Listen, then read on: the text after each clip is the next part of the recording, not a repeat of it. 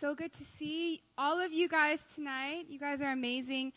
I'm really excited to be sharing this word with you. I actually found out I'd be preaching last night. And when that kind of thing happens, it's in the natural, it's like, oh no, I don't have much time. But what that means is that God has something special He wants to give you guys. It's not something I could come up with my own mind. Not something I could just kind of prepare for and have perfect, but it's something that He wanted to speak to you. And so He just deposited it last minute, all right? So first, I want to have Eugene pull up a slide because I want to preach, but I have to show you a picture to do it, to kind of explain something. Until then, though, I'm just going to give you guys a quick update on what I did yesterday, okay? So, if you are ministering, Sunday is like the busiest work day because that's the day that you have church, right? So if you're doing full-time ministry, it's really busy on Sunday. So our day off isn't Sunday, our day off is Monday. So a lot of preachers, a lot of full-time ministers have no work on Monday, and then we start our work week on Tuesday, right? So Monday is my Sabbath day, and I don't just like sleep around all day because if I do, I'm actually more tired at the end of the day than if I were to do something fun. Sabbath is really about finding, true rest, intentional rest, things that really restore your soul. That's another sermon. But yesterday, what I did for the first time ever was I went rock climbing, or like I climbed up a wall, I guess. It was like a rock wall, know what I mean? And I went with people who were used to going before, but it was my first time. And I love trying new things, so I knew I'm going to have a certain level of fun because it's new, but I had no idea how much fun I would have rock climbing. Rock wall. Wait, should I just say rock climbing? Is that misleading? I didn't climb a rock, though, or a mountain. I climbed a wall, okay? So I went climbing for the first time, and so I wasn't preparing for a sermon, guys. I was climbing a wall. But through that, it's crazy because in the middle of all of it, I really felt like God was speaking to me. I felt like God was speaking to me so powerfully as I was climbing this rock wall. And so whenever I found out I had to preach, I was like, well, I don't have much time to prepare, but man, I can't wait to share what God revealed to me yesterday when I was in the air on that rock wall, all right? So I'm going to share with you guys and take you guys on my rock climbing journey. Are you guys ready? Are you guys ready to go with me? All right. First thing I want to do is have everyone open up their Bibles to Psalm 121. Psalm 121. All right. Is everyone there? Okay. I'm going to read out loud from my NIV, so follow along with me. Psalm 121 says, I lift up my eyes to the hills. Where does my help come from? My help comes from the Lord, the maker of heaven and earth. He will not let your foot slip. He who watches over you will not slumber. Indeed, he who watches over Israel will neither slumber nor sleep. The Lord watches over you. The Lord is your shade at your right hand. The sun will not harm you by day, nor the moon by night. The Lord will keep you from all harm. He will watch over your life. The Lord will watch over your coming and going, both now and forevermore. All right, let's bow our heads and pray together. Yeah, God, I thank you that you are a God who is always with us. That, God, your eyes are always on us. That you watch us, God. Your word says that you will not let our foot slip. You will not let us fall. You never rest or slumber, but you are always attentive to us, your children, God. Lord, I thank you that you are here with us tonight. I thank you that your presence is with us in this room. God, I thank you that the word you prepared, God, for each of us is exactly what we need to hear. God, I thank you that your grace lifts us up. Father, I pray that you reveal a new aspect of your character today. I pray that you reveal who you really are to us, God, that every false idea of who you are, God, falls from us, and you begin to renew our minds about who you truly are and who you call us to be. And so, Father, just anoint each word that leaves my mouth. I just declare every heart and eye and ears open in this room. And I just declare there are no distractions in this place. And in Jesus' name, amen. All right. So, as you guys can see, I'm really excited about this. One day, I want to climb something like that. Okay, I'm inspired too, but there is a lot more to climbing than you think. All right. So I just went one time, so I know I have a lot more to learn. So maybe you'll get a part 2 to this sermon in the future. But it's not just a single climber excited, like, I see a rock, I'm going to climb it as fast as I can in their excitement. But actually, if you try to climb up a rock wall or a mountain or whatever by yourself, you could potentially fall and die quite easily, right? And so there will be no more climbing for you ever again if that happens, right? So before you climb, some of the preparations that need to happen, they're crucial preparations, okay? First of all, the climber needs to be warmed up. There's like a little shorter wall next to the big rock wall. And on that shorter wall, you just kind of hang out like a monkey, okay? You just hang and then you warm up your arms and you do all these arm things. Why do you do that? Because if you start climbing and you haven't warmed up or prepared yourself, you could tense up, you could get a cramp, right? You don't exercise without warming up in the same way you don't start climbing without warming up. So you warm up. You also have to put on all the gear in the right way, okay? So first, there's special shoes that you wear. They're kind of they look like birds, like toucans. They're kind of pointed. And that's because when you climb, you have to put your toes, the ball of your feet, on the rock rather than your whole foot, because then you can push yourself off a lot easier. So they're specially designed shoes. There's also this really cool harness that you put on, okay? You have to step inside it, and it's around your waist and goes through your legs like this. And basically, you have to make sure that the harness is extremely snug right here. There should be no slack, okay? You should not be able to fall out of your harness or just pull it off. You have to tighten it, loosen it. On top of that, there's this the long rope that's tied to your harness. But it's not just any knot, okay? It's a special knot. And they have many different kinds of knots, but the knot that I learned was beautiful. There's 8 different parts of it, and you have to follow the string a certain way, measure it by your arm's length. It's like a science. It's an art to this knot tying, okay? Because it has to be tight enough. It has to be the right kind of knot. Otherwise, you get up there, it can loosen. You don't want a knot that's going to loosen on your rope when you're on a mountain or a rock wall, right? So all these preparations need to be made before you can even step foot, your first step up the mountain. The next thing we have to do is get the belay ready, okay? Everyone say belay. That is a new word for Rona, okay? Because I learned it yesterday. But a belay is the process of securing and safeguarding a climber by using a rope to hold the climber's weight if he or she falls. It's the rope system that you guys see here. Okay? Is my cord going to reach? Okay. Yeah. So basically, you see this long rope, right? This is a belay, all right? Everyone say belay. Okay, cool. So here's a guy standing here, and then there's a rope that goes all the way up to the top where this climber wants to go, okay? And then the rope also goes down to the climber. The rope is attached to the climber's harness. Do you guys see that? It's kind of fuzzy. And the rope is also attached to this guy, okay? So this system is called a belay. So if the climber falls, they will not die. You guys see how that works? Okay. So there's actually this other person that's involved is extremely important, as you guys can see, as you guys can kind of guess from the picture, right? This person is crucial, and this person is called the belayer. Okay? The system is called a belay, and the person is called belayer, noun. All right? The belayer stands at the bottom and watches the climber attentively the whole time they're making their way up the rock wall or mountain. During the whole climb, the belayer and the climber are connected by that rope on their harness. Okay? The belayer makes sure that the climber is ready to climb. The belayer watches the climber the whole time they're climbing. The belayer is also able to see the whole mountainside, the whole picture, the whole thing, right?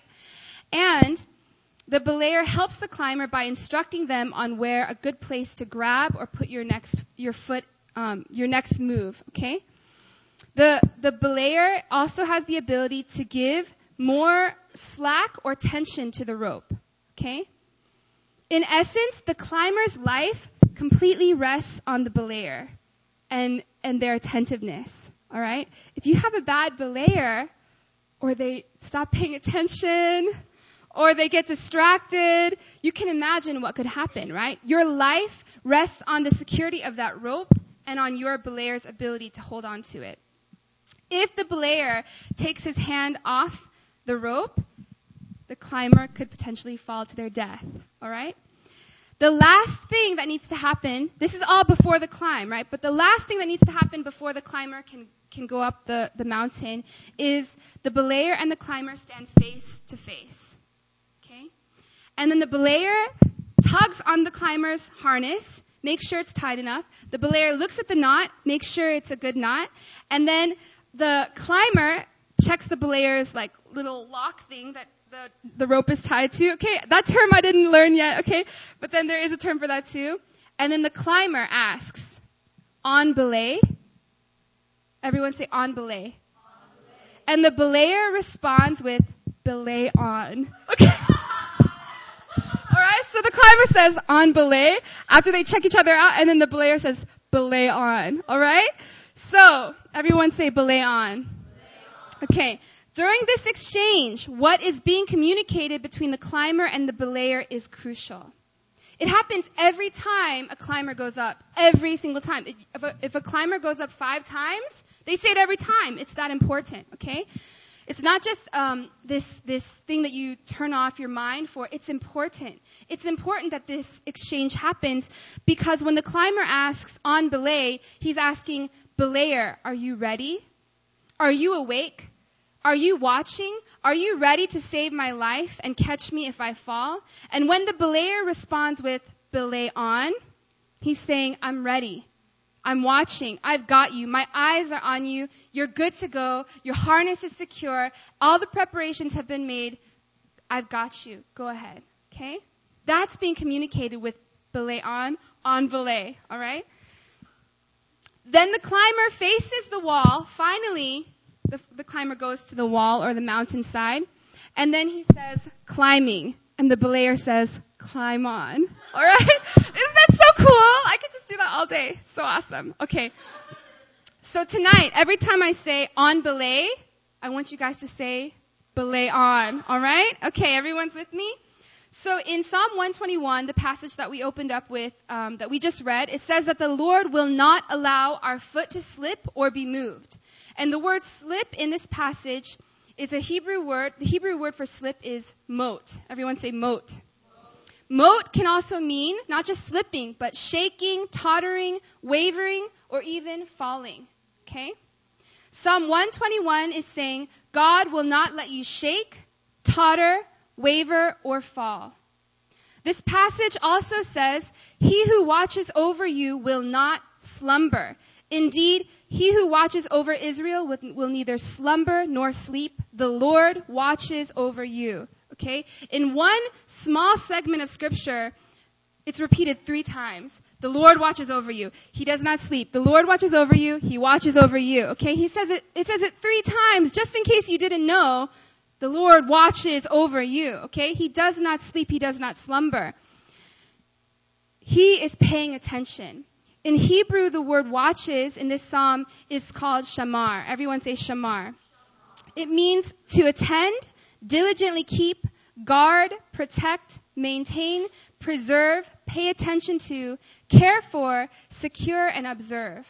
When it says the Lord watches you 3 times, it's saying He cares for you. He secures you. He preserves you. He is attentive to you. He cares for you. Okay? All of those things are meant when the psalmist says the Lord watches over you. What I want to preach about tonight is something God revealed powerfully to me yesterday, and that He is a perfect belayer. Yesterday, when I was being belayed up that rock wall, I had a revelation that that God is the best belayer of them all. Okay, so tonight we're going to talk about God as our belayer. You see, you can compile all of the belayer's duties into 3 roles. Okay? The first one is to restrain and prepare. The second is to instruct. And the third is to create tension. Okay? So the first point I want to make is to talk about the belayer's role of restraining and preparing us. So imagine that exchange between the climber and the belayer, okay? Like, on belay, okay? And let's just say that the belayer checks out the climber's harness and knot and sees that it's not fastened at all. He sees that the knot is really, really crappy knot, so it's going to loosen. And then he sees that his shoes are untied, like one of the shoes is missing, okay? He sees that the climber is really stressed out, not at peace. If the climber goes up and says, hey, like, I'm going to go hit that wall, all right? I'm just going to go like this. Do you think that a good belayer will say, climb on, climb on? Like, do you think that the belayer would say that? No, because that would make him a bad belayer, right? A good belayer will sometimes have to restrain the climber if the climber is not ready. A good belayer won't let the climber go forward until everything is in place. On belay? In our Psalm 121 passage, when it says the Lord watches us or shamars us, some of the meanings of the word is to guard, preserve, and secure, right? A good belayer will do this for a climber if the climber is not ready. And God does this for his children if we are not ready for something, or if we're not ready to climb something, right? Or if something isn't good for us. Did you know that there is freedom in being restrained by the Lord? And I know that sounds like it doesn't make any sense, but there is freedom in restraint. There is freedom. If a belayer said climb on when a climber's not ready, there is no freedom in plummeting to your death. You die. There's no more climbing. There's no more anything, right? But if a belayer says, no, you're not ready, let's get some things ready first, that restraint actually frees the climber to live and to be able to climb when they are ready, right? There is freedom in restraint. You know that sometimes God restrains us from going forward until we're fully prepared. Or he restrains us from going somewhere until we're fully prepared. Or restrains us from doing something until we're fully prepared. Because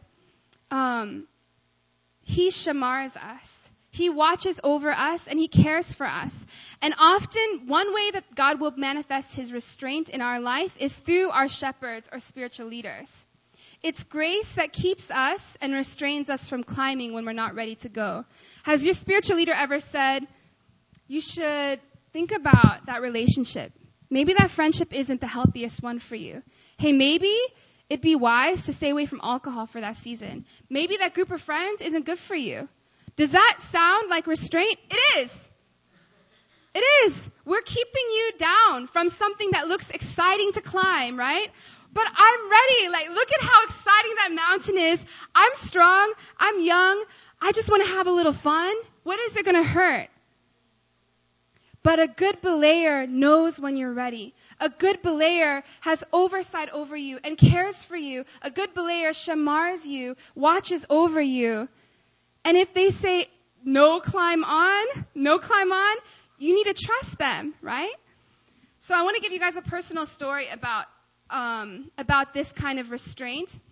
You know, sometimes it's restraint from something that's obviously bad. Like if I went to Pastor Aaron and said, hey, I want to take some ecstasy. Some good restraint would be, no, you will not, okay? You will not get on drugs. But sometimes there's good things that we should also be restrained from that don't make sense. Like, Lord, I want to go on missions and save the entire world. Or, Lord, let me just drop out of school and be a missionary and serve orphans or whatever. These sound like noble things, but sometimes God will restrain us in his wisdom and grace from even these, right? Because we don't want to climb that kind of mountain and not be ready for it, not be prepared. And so this actually is a story that I want to share with you guys about how I did that, all right? So I was, as you guys know from my testimony, I was a student in Emmaus at Yonsei in spring 2008. And I was set on fire. I was just so full of zeal and passion and fire for the Lord. During that semester, I remember during midterms, I was stressed about midterms. I stayed up all night studying for my Korean test just like everybody else. But my friend and I just received the gift of tongues around that same time. So we went door by door in the exchange dorm and we just said, hey, can we pray for you?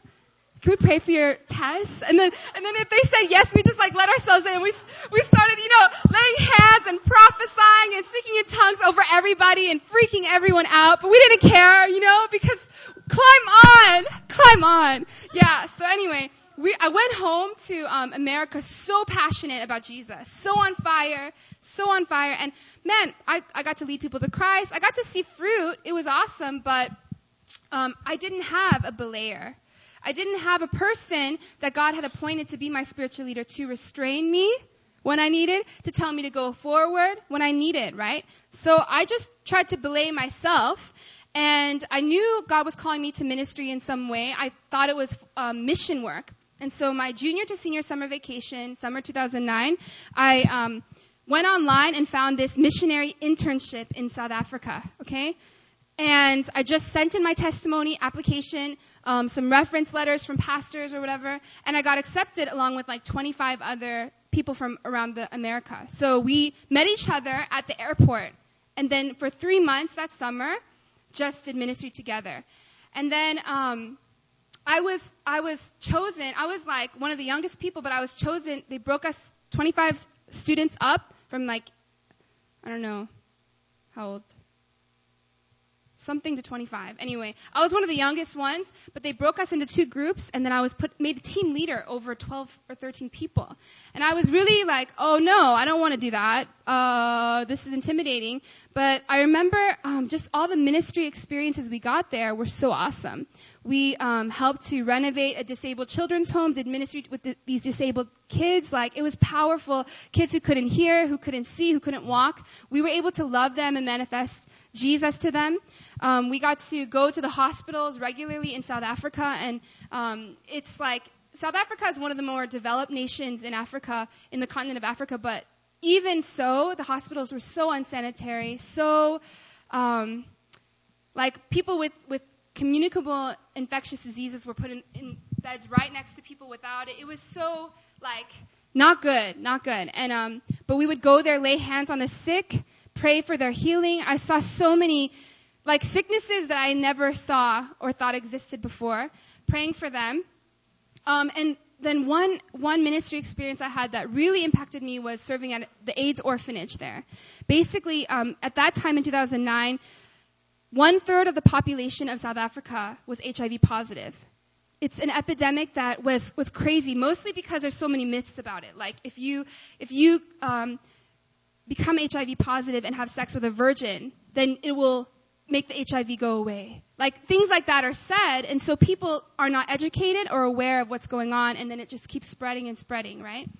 And so basically this orphanage was founded, and all of the children there, their parents died from AIDS.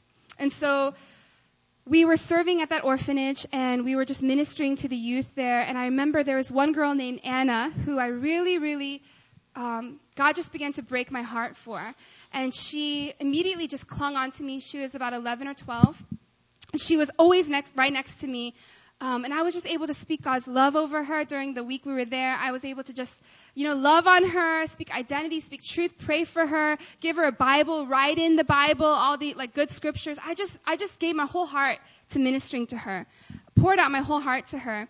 And then after that time passed, we had to leave and move on to the next ministry.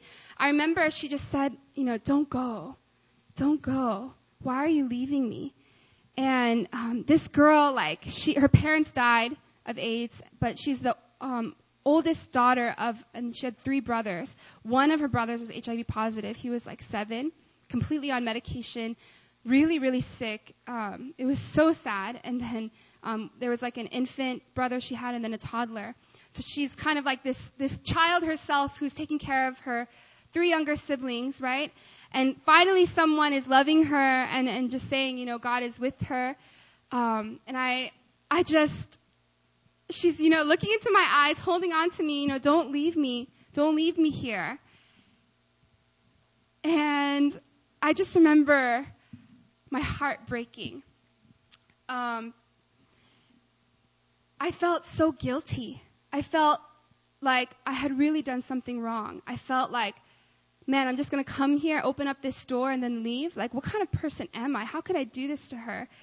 And then that 2-3 months I was in South Africa, I actually had extremely bad digestive problems because every day for lunch, the missionaries, we only got to eat peanut butter and jelly sandwiches every day because we had to save money. So every day that's all I had for lunch, but then we had to sit inside a church and eat that in front of children looking in the window who didn't have anything to eat.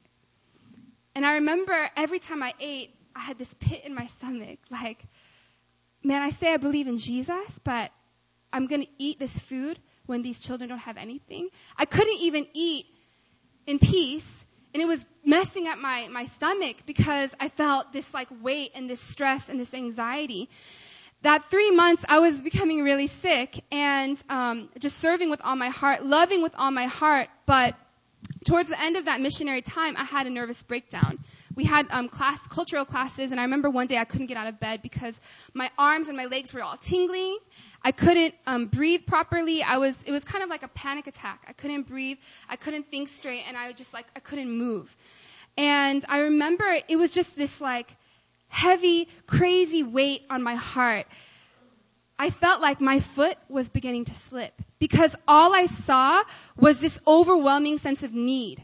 Like, yeah, I can help one girl, but there's 33% of the people here are HIV positive. There's so many people who need help. There's so many children that are starving. There's so many people that are sick. There's so many people I prayed for that didn't get healed. Lord, like, what am I supposed to do? I can't do it. I don't have enough in me. I don't have enough time. I don't have enough love. And I'm failing all of these people. I'm not doing a good job ministering to them. I'm not saving them. And I had a nervous breakdown. I took in an entire nation's problems into my own heart, and I couldn't take it. You see, I did not ask God or a spiritual leader. I did not ask my belayer, belay on, climbing. I didn't say that. I didn't have anyone to run this by. I didn't have anyone to say, hey, am I ready for this? Hey, is this something I should start climbing right now? Hey, can I handle this? Hey, do you think that this is wise for me right now? I felt like I started to slip under the weight of this guilt, of this inability to help everything I saw there. And I want you guys to take that image, okay, and compare it to an image that happened this Sunday at church. Pastor Christian preached on the end times. He preached on the fact that people who do not put their faith in Jesus Christ will be separate from Jesus Christ for all of eternity. It's your personal decision whether you want to be with him or not. And if you choose not to, the reality is you will be in hell, separate and devoid of his presence, right? And he was just talking about loved ones who's passed away in his own life, that he prayed for, that he fasted for, that he presented the gospel to, and they never received Christ, ever. And he had to come to grips with the fact that if they didn't decide to be with Christ, that they are in hell. That is the sad reality. That is what happens, right? And I remember when he said that, something triggered in my heart. As you guys know, my dad passed away last year. And there was this little thought that went through my mind a couple times. And what happened was, right before my dad passed away, I felt like God was nudging my heart. I felt like God was nudging my heart saying, Rona, message him, email him, pray for him more, minister to him. And I remember being really busy and saying, I'll just do it later, God. I'll just do it later. And then he passed away, and I never did it. And I remember this one thought passed my mind a couple times last year that said, what if you had just sent that email? What if you had just, that last time you saw him, presented the gospel? What if you said a little bit more? Maybe your dad's salvation would have been assured. What if you had given a little more? Maybe things could have ended differently. And I remember Sunday when Pastor Christian said that, it hit me, and this guilt came, and I thought, what if I had done that? Man, it's my fault. And I remember I just started crying, and all I could think was, I'm going to go to my belayer and say, on belay, climbing, should I go down this route? Is this truth? Is this from the Lord? And so I went to Pastor Erin and I told her what I was feeling. And you know what she said? She said, no, you're not climbing up this. Belay not on, okay? She said, she said, Rona, your dad's salvation is not in your hands. You do not have the power to save or to not save your father. That's God's job. You don't have the power to save or not save anyone. That's God's responsibility. And she said, I remove and release you from any sense of shame or guilt. You couldn't have done anything else. You loved him. You prayed for him in the way that God called you to. The rest is up to God. Climbing, not on, right? Don't go up that path. You are not going to be able to climb and withstand all this stuff if you are carrying the weight of your dad's death and salvation on you. You can't keep doing ministry if you think people's salvation relies on your ability to say a prayer. No way! What the heck no, right? Climb not on. And so the minute she said that, I was free from this weight that was going to weigh me down during my climb. Wow. Could you guys imagine what that summer in South Africa could have been like if I had a belayer who I had checked in with, who I had said, climbing, and they said, don't climb up right now, you're not ready, or who I could have brought that issue to. Man, I feel like I'm deserting this orphan. Man, I feel like such a bad person. Man, I feel like I'm failing all these people. They would have said, no. That's not the way you do it. Their salvation, their life is not in your hands. It's in God's hands.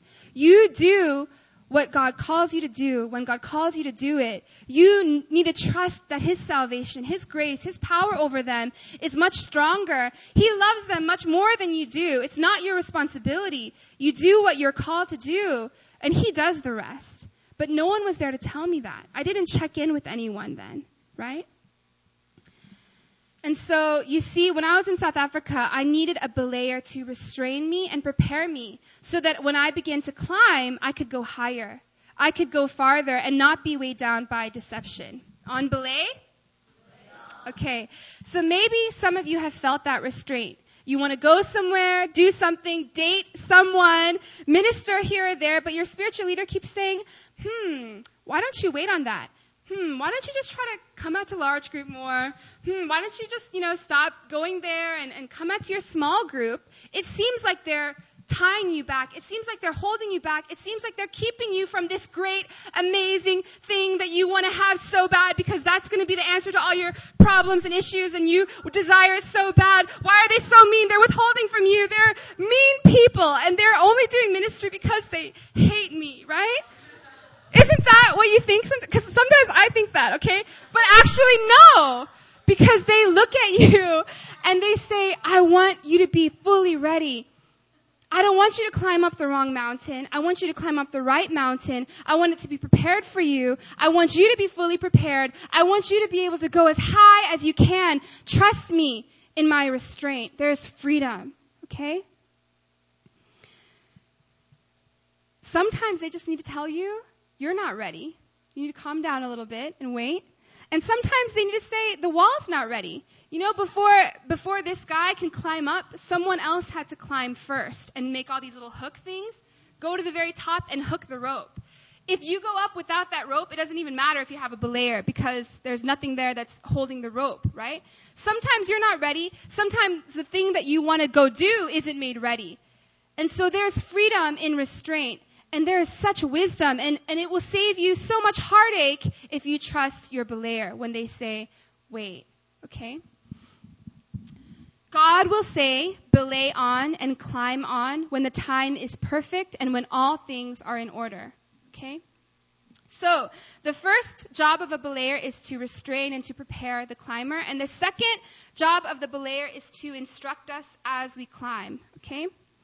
When the belayer does give us the green light and say, go, you're free to start climbing, climb on, his job is nowhere near done. A good belayer is actually a very good climber. They watch or shamar the climber very carefully and intently. They've oftentimes been up the same route. They'll go up first, and then they'll send up the climber, right?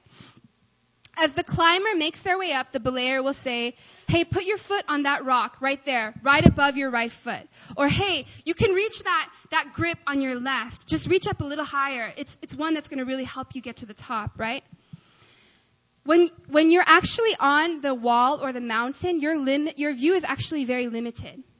When you're So when I was there, all I could see was right here, and like a little here, and a little here, and like my arms and my legs are shaking. I'm like, oh dang, my strength is gonna fail me. I'm not gonna make it up. But then the belayer said, no, Rona, you can make it. Rona, actually, you just have to put your foot up a little bit here, right? Because you see that the vision that they have is really clear. They see the top, they see the bottom, they see the middle, they see all the grips and the crevices here. Their vision, their oversight over the climber is so much better than the climber's, right? The climber's vision is so limited.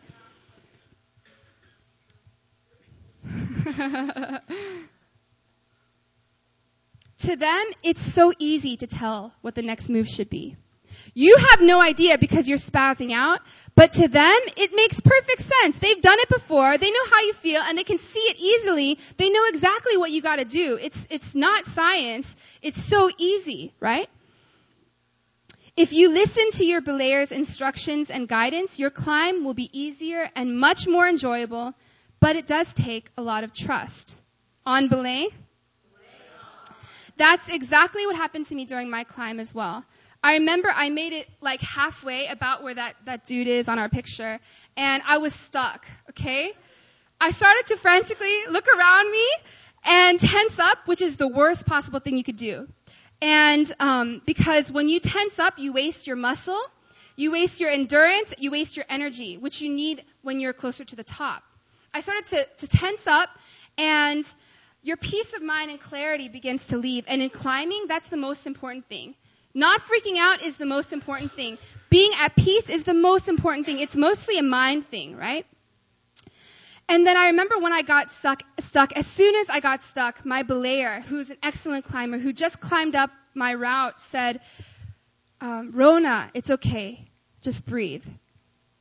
Put your right foot on that blue rock. And you know what I did, guys? You know what your campus director did? I shouted down, yo, my foot can't reach there. Heck no.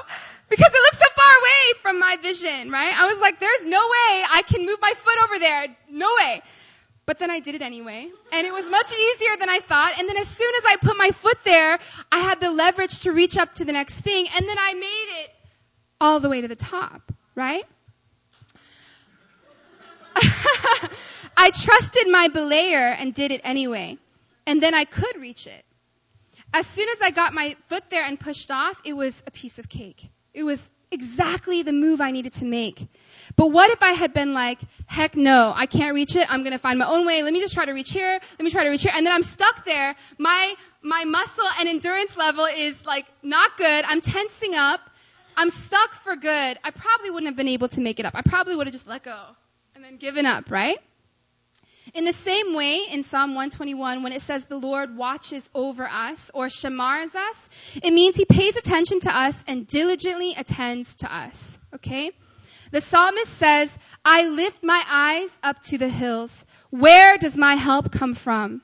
My help comes from the Lord, the maker of heaven and earth. The Lord does not slumber or sleep. He is your shade at your right hand. The Lord will keep you from all harm. He will watch over your life. The Lord's desire is not just to get you off to a good start, to get you off to a good climb, to prepare you and send you off. His desire is not to just get you saved and then peace out until he meets you in heaven. But he is attentive to your soul. He is attentive to you every step of the way. Every part of the climb, he's with you. He's leading you. He's guiding you. In the Word of God, it says Jesus is our good shepherd.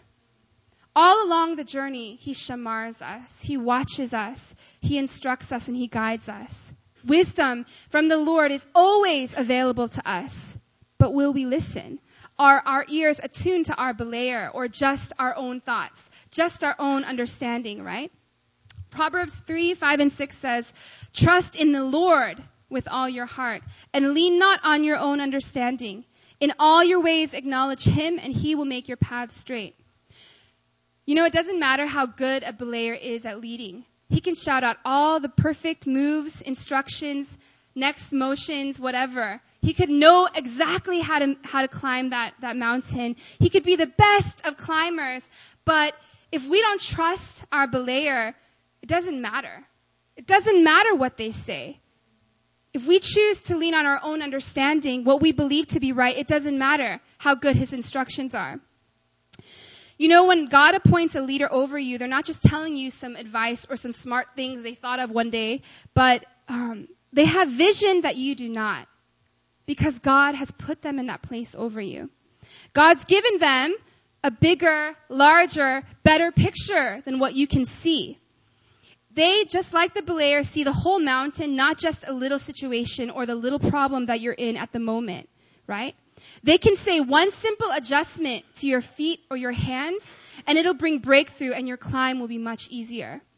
You can choose to disregard their words. I could have chosen to not listen to my Belair and said, heck no, I can't do it. I can't come out to large group. I can't come out to small group. I can't do this. I can't do that. There's no way I can do that. Do you know me? I'm not capable of that. I could have just argued and disregarded their words. But they can see with much better vision than I can, right? You can choose to trust in your own understanding, but if you choose to acknowledge your Belair, I promise that their oversight and their wisdom will make it easier to you. God will make your path straight and will not allow your foot to slip. On belay? All right, so the last role of a Belair is also to create tension in the rope as we climb, okay? And this is crucial. Tension in the rope does three things, okay? The first thing is it allows us to rest. The second thing that it does is it catches us. And the third thing it does is it causes us to go higher, okay? So when the Belair is holding onto the rope, he can choose, okay, I'm going to give slack or I'm going to make it tight. That tightness is called tension, okay? So three things. Rest catches us and causes us to go higher. The first thing tension does is it allows us to rest. The way that the belay device works is the belayer has to hold on to one side of the rope at all times. And then they adjust, like I said, the amount of looseness or tension, right? Based on what the climber needs. For example, I was trying to unhook the rope from one of the little lock thingies, okay? But to do that, my rope needed some slack. If it's tight, I can't maneuver it in order to unlock it. So what I had to do, what the belayer needed to know, what they had to do was give me slack so that I could unlock it while I was up there. But I didn't even have to tell them. As soon as I got to that hook, I already had slack available to me, so I could unlock it easily, right? And then they tighten it whenever I'm going up. So a good belayer knows just the right amount of tension in the rope to give the climber at all times. During my climb, I got to a part of the wall where it started to incline, right? So it's like straight, but then towards the top, it starts going like this. Barely, okay? Because I was on the easy noob section. But even though it was inclining a little bit, it's like super duper harder, and it's at the top, so you're already like kind of tired. So when it started to incline, it was getting very hard for me, and my arms were like really hurting. Like I was like, I couldn't grip it's hard for me to hold this mic. Okay, I'm really sore.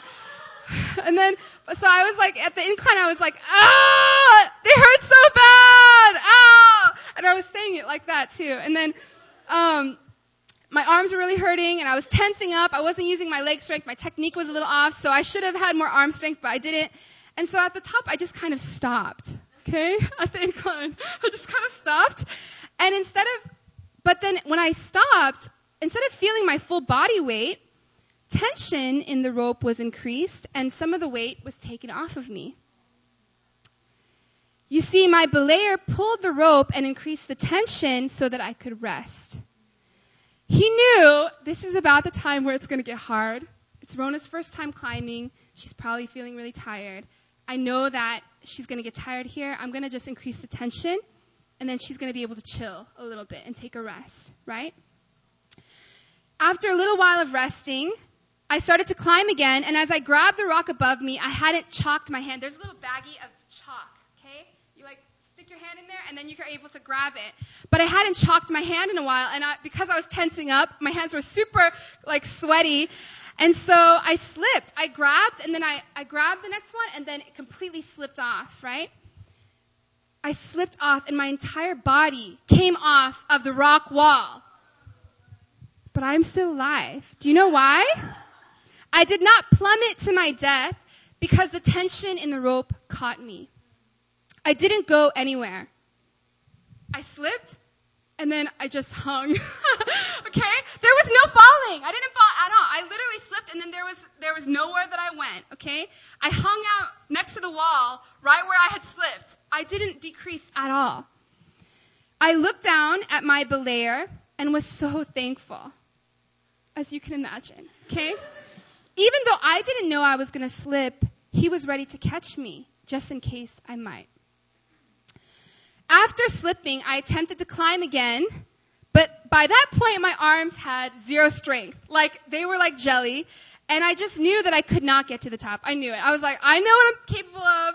Next time, I'm going to push myself further. It's going to be easier. My muscles are going to, whatever. But this time, I'm not going to get to the top. I know I can't do it. I know I can't do it. I was like, very logical reality was that I could not make it to the top. Like, I was really tired.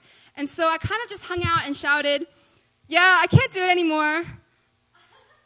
And I just hung out in my harness. And I was basically communicating to my belayer, I'm done. Bring me down. I'm not going to make it. I'm quitting. Bring me on down. Lower me down. Lower me down. But you know what my belayer did? He just kept me there. He just kept me hanging out at the top. I was just swinging back and forth. And then he didn't bring me down, and he said, Rona, you are almost at the top. You can't give up now. You're almost there. I know you can make it. You're so much closer than you think you are. Just reach that one rock right above your head. Reach that one rock, and you're there. Don't give up now. And so in that moment, I had another decision to make. Trust what I think I'm capable of, or trust what my belayer said. But I knew from last time when I had slipped and he had caught me, I knew from the last time when I didn't know where to put my feet and he told me, I knew I could trust him. And so I listened and I reached up to that one rock, and he was right. I was almost there. It was just like a couple more moves and I was at the top. And I made it to the top. And it was my first time ever going. And I touched the top, and it was like this glorious moment. Like, yeah, that's right. I did. I made it to the top. Yeah. Okay. I was so excited. I made it to the top. Because at that point, I knew that my belayer knew better than me. I knew that he knew better than me. I made it all the way up. And the tension in the rope that the belayer gave me allowed me to stay up at the top and be victorious at the moment when I was about to give up and back down. On belay? So what I want to say to you from Psalm 121 is that God is our good belayer. It says that God will not let our foot slip or mote, waver, shake, or fall. He who watches or shamars us will not slumber. Indeed, he who watches over Israel will neither slumber nor sleep. You see, God, our perfect belayer, allows us to rest during our climb because he doesn't. He doesn't ever rest. It says he does not slumber. It says he does not sleep. We may not always be ready for the climb, but he is always belay on. Okay?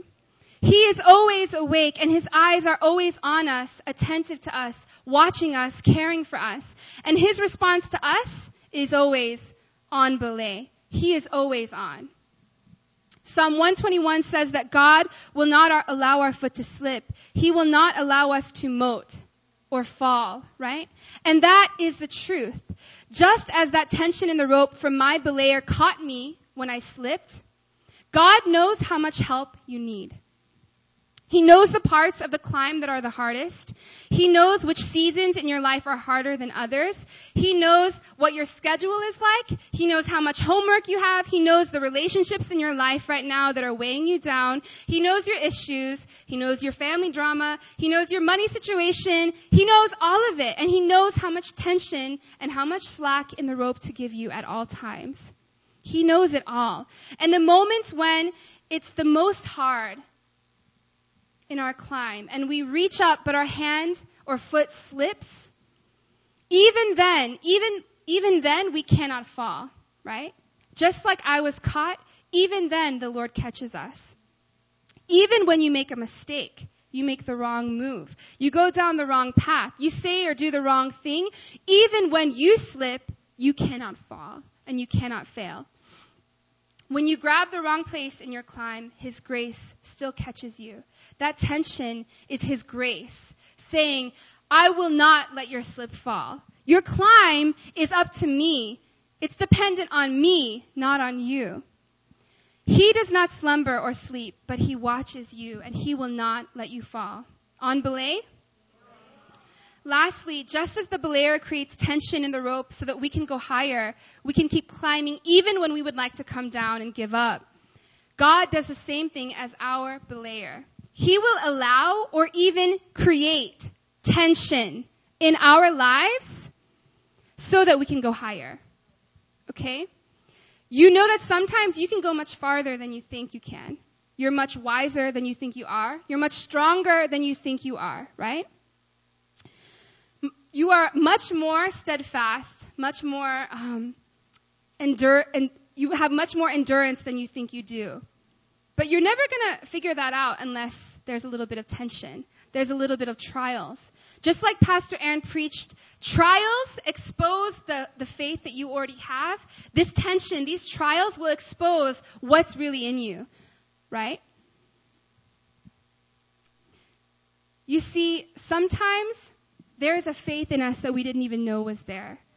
And God believes in us. Even when we want to give up on ourselves, God will not give up on us that easily. Do you know how powerful that was when I made it to the top? It was so powerful because I made it to the top because someone else believed in me when I didn't believe in myself. Do you know what that feels like? You make it to a place of victory because of someone else's faith, not your own. Someone else's belief in you rather than your own, right? God is so committed to you that even if you feel like giving up or even if you feel like you can't make it, He will leave you there in that place at the top because He's confident.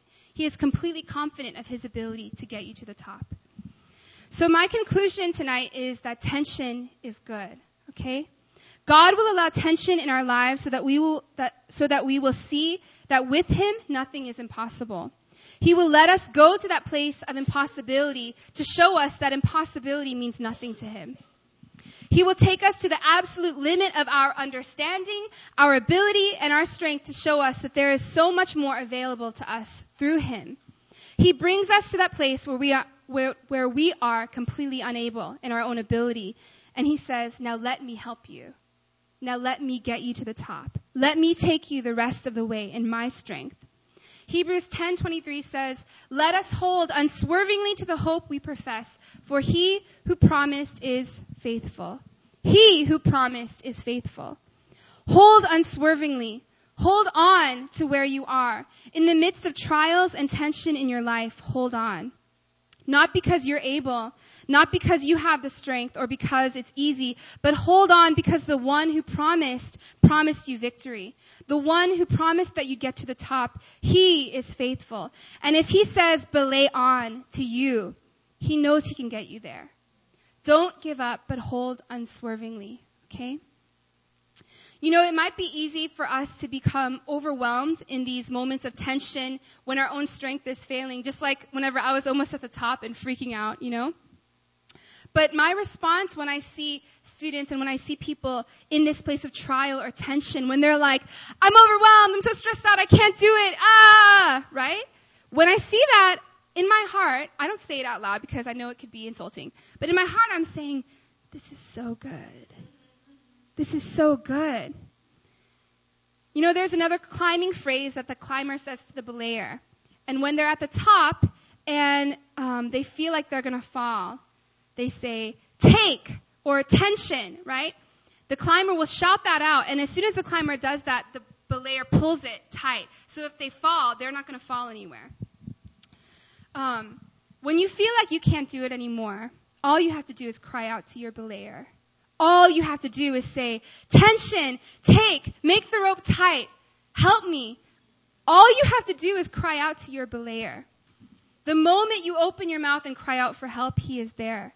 The moment you stretch out your hand to the next rock, he is there. He is lifting you up.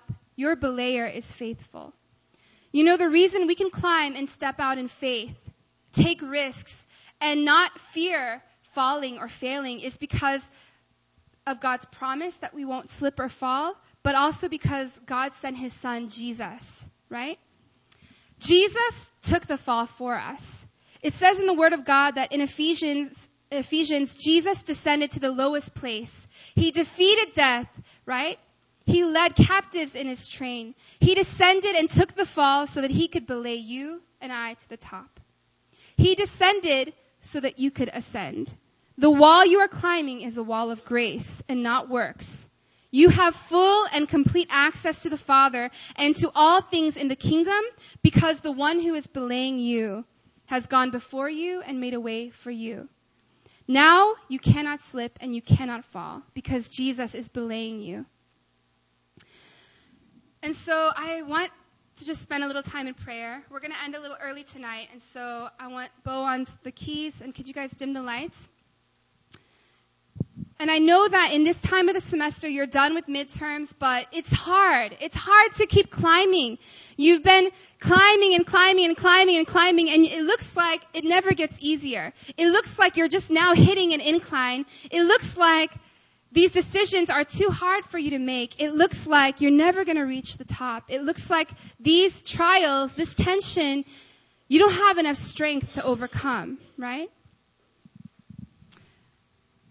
But the Lord is saying, I am your belayer. If you lift your eyes up to the hills, I am your help in time of need. I watch you. I will not let your foot slip or your foot fall, right? And so I want everyone to close your eyes. And I want you guys to just imagine yourself on that mountain or on that rock wall, just like I was on yesterday. And I think all of us can kind of imagine that trial or that situation or that tension in our lives where we say, I'm unable, I'm ready to call it quits, I'm ready to come down, I'm ready to walk away from this Emmaus thing, from this Jesus thing, from this faith thing. I'm ready to walk away from this person, this relationship. I'm ready to walk away from my commitments. It's just too much. I can't do it. I'm not strong enough. Or maybe there's some leaders over your life that God has entrusted you to. They're there to belay you. They're there to pull you up higher. But all you hear from them is restraint. Restraint, restraint, restraint. Don't go. Don't do this. Don't do that. And you have such a hard time trusting them. You feel like they're holding you back from all the things you want the most. Or maybe you're actually climbing and they're telling you, hey, why don't you think about this? Why don't you put your foot here? Why don't you grab here? But you're fighting them all along the way because you're saying, no, I understand where I am. You don't know what it feels like to be on this wall. You don't know how hard it is. You don't know the situation I'm in. Maybe it's been hard for you to trust that your belayer has the best in store for you. Maybe it's been hard for you to trust in your belayer's restraint. But I want to say that God is a good belayer, and you can trust him. And the leaders that he's appointed over you are good belayers with your best interests at heart, that want to shamar you, that want to watch and care for you. Their goal is to get you as high as you can go, but in wisdom. They don't want you to start strong and then fall. They want you to get all the way to the top, but it's going to take you trusting in them. And I feel like some of you guys just want to give up. But I want to say to you that in those moments when you want to just throw in the towel, all you have to do is cry out, on belay. On belay. God, are you there? God, are you with me? God, can you help me? God, tension in the rope. God, will you catch me? And if you ever cry to the Father, his answer is always, belay on. I am never asleep. I am always awake to you. I know your needs. I know your next move. I know how far you are from the top, and I'm saying you can make it. Just like my belayer didn't give up on me, the Lord is not giving up on you. And it's not because you have it all together, and it's not because you have it all figured out. You may not even know the next move you have to make. You may not know how it's going to possibly work out. It doesn't make logical sense, but He's saying to you, I'm the one that's faithful. And if I've called you to this mountain, if I've called you to this place, I'm the one that's getting you there because I am your belayer. I am your God. I am the good shepherd. I'm the author and the perfecter of your faith. And I finish every good work that I started. I will complete it. I will get you there by my grace. But some of you have never accessed the grace because you've done your whole faith thing in your own power. You've never really needed God to come through for you. You've never had to trust Him for anything. And so if you feel like there's tension in your life and you feel like you can't climb higher, it's a good thing because God is saying, cry out to me and let me show you my grace. Let me show you that I catch you. Let me show you that you cannot fall.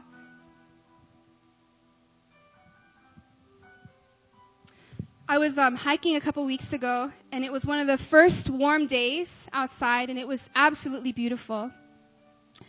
And I was climbing up, and we had barely made it, but I kept saying every 5 minutes, oh my gosh, it's so beautiful. It's such a beautiful day. Oh my gosh, it's so beautiful. Look at that tree. Look at that waterfall. It's so beautiful. And we were making it slowly up the trail.